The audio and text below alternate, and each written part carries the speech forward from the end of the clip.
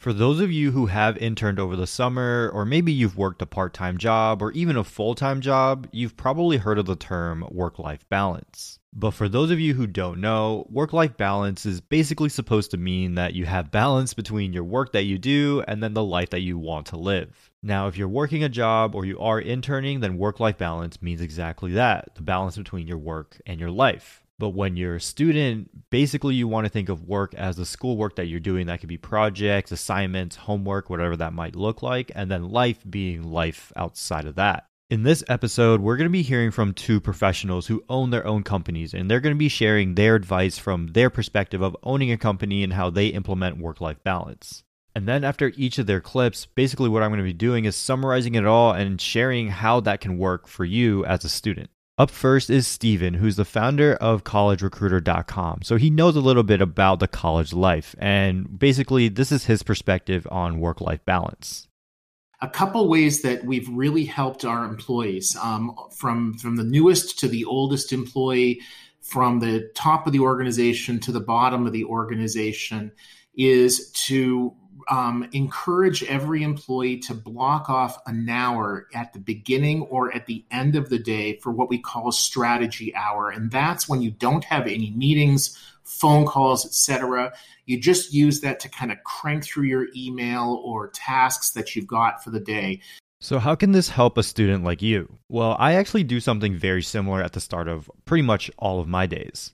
I take like 30 minutes to an hour to just think about all the tasks that I have to do for that day. So I put that into a to-do list, which I can check off, and it's super rewarding whenever I am able to check something off. But that is usually filled with like emails, editing TikToks, posting on LinkedIn, and things like that. From a student's perspective, that could be something like doing some homework assignments, working on some projects, sending out some networking requests, and even reaching out to some professors to have some time during their office hours. Making this to-do list usually sets me up for success, and that's because now during the day, I don't have to worry about what I need to get done. I have it on this list, and I can just go back and look at it and see, okay, I need to make this TikTok, I need to post on LinkedIn, boom, I did it, check it off, on to the next thing. I think a lot of times students like to go with the flow of things, and although that seems great on the surface, it can lead to you forgetting to do a lot of things or just continuing to push things back until that deadline finally shows up.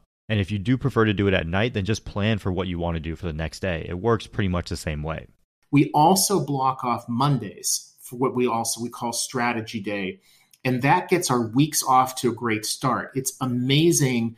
Every single employee that's come to us and blocks off Monday like that will comment to us about how much more relaxed they are on the weekends, because by Sunday afternoon, they're not thinking about, oh, I've got such a heavy schedule tomorrow, I better be checking my email. Instead, they can enjoy their time with them, with their families like they should.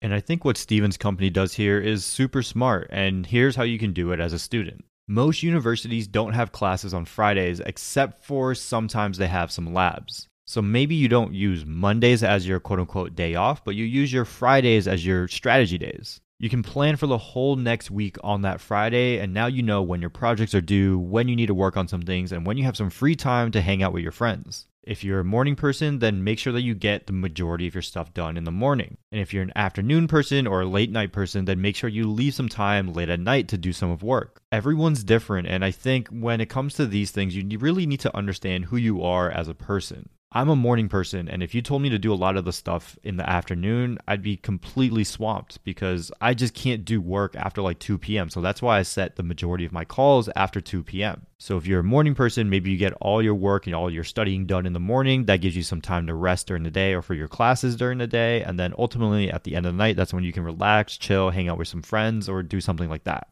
But now let's hear from Shanna, who's the owner of Wellbeing Works.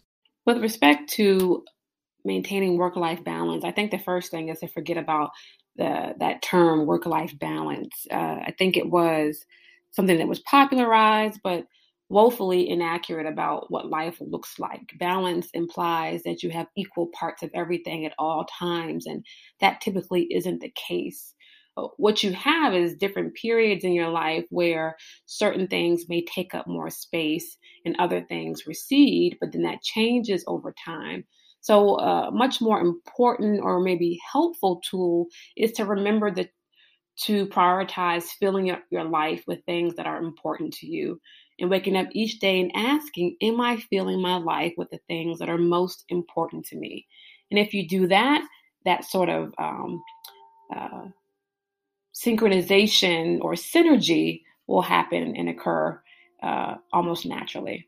And I really like how Shanna explains it here. Balance doesn't necessarily mean, okay, you need 3 hours of work, 3 hours of rest, 3 hours of family time, 3 hours of gaming. Balance is making sure that you're happy with the lifestyle that you're actually living. And while this is true, I do think there is one caveat to all of this. While having the goal of work-life balance is super important, I do believe that there are certain times in our lives where we have to go full out sprinting. That means when you see an opportunity and you throw work-life balance out of the picture and you just go hard on whatever it is that you see the opportunities at. Now, it's definitely not sustainable, but an example of this during like your college career would be during finals week. Your work-life balance during finals week is probably terrible because you need to focus on taking 3, 4, 5, 6 final exams all in 1 week. I mean, let's be honest, it's going to be super hard for you to do really well on these 3, 4, 5, 6 exams while having to study for those, do the assignments for them, and then trying to find time to party, play Xbox, or whatever it may be. This is what I would call a sprint moment. And yes, they do happen, but you have to make sure that these moments don't last for an extended period of time. And I think the difference here, though, is there are people that try to sprint for years on end. And you see this in the whole YouTube space and burnout.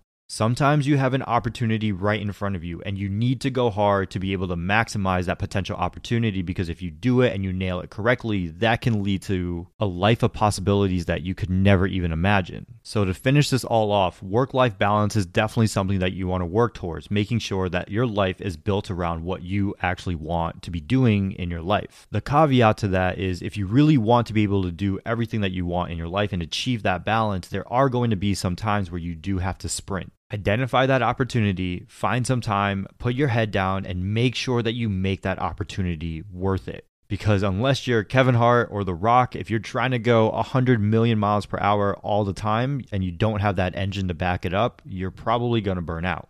And, well, that's about it. I'm out.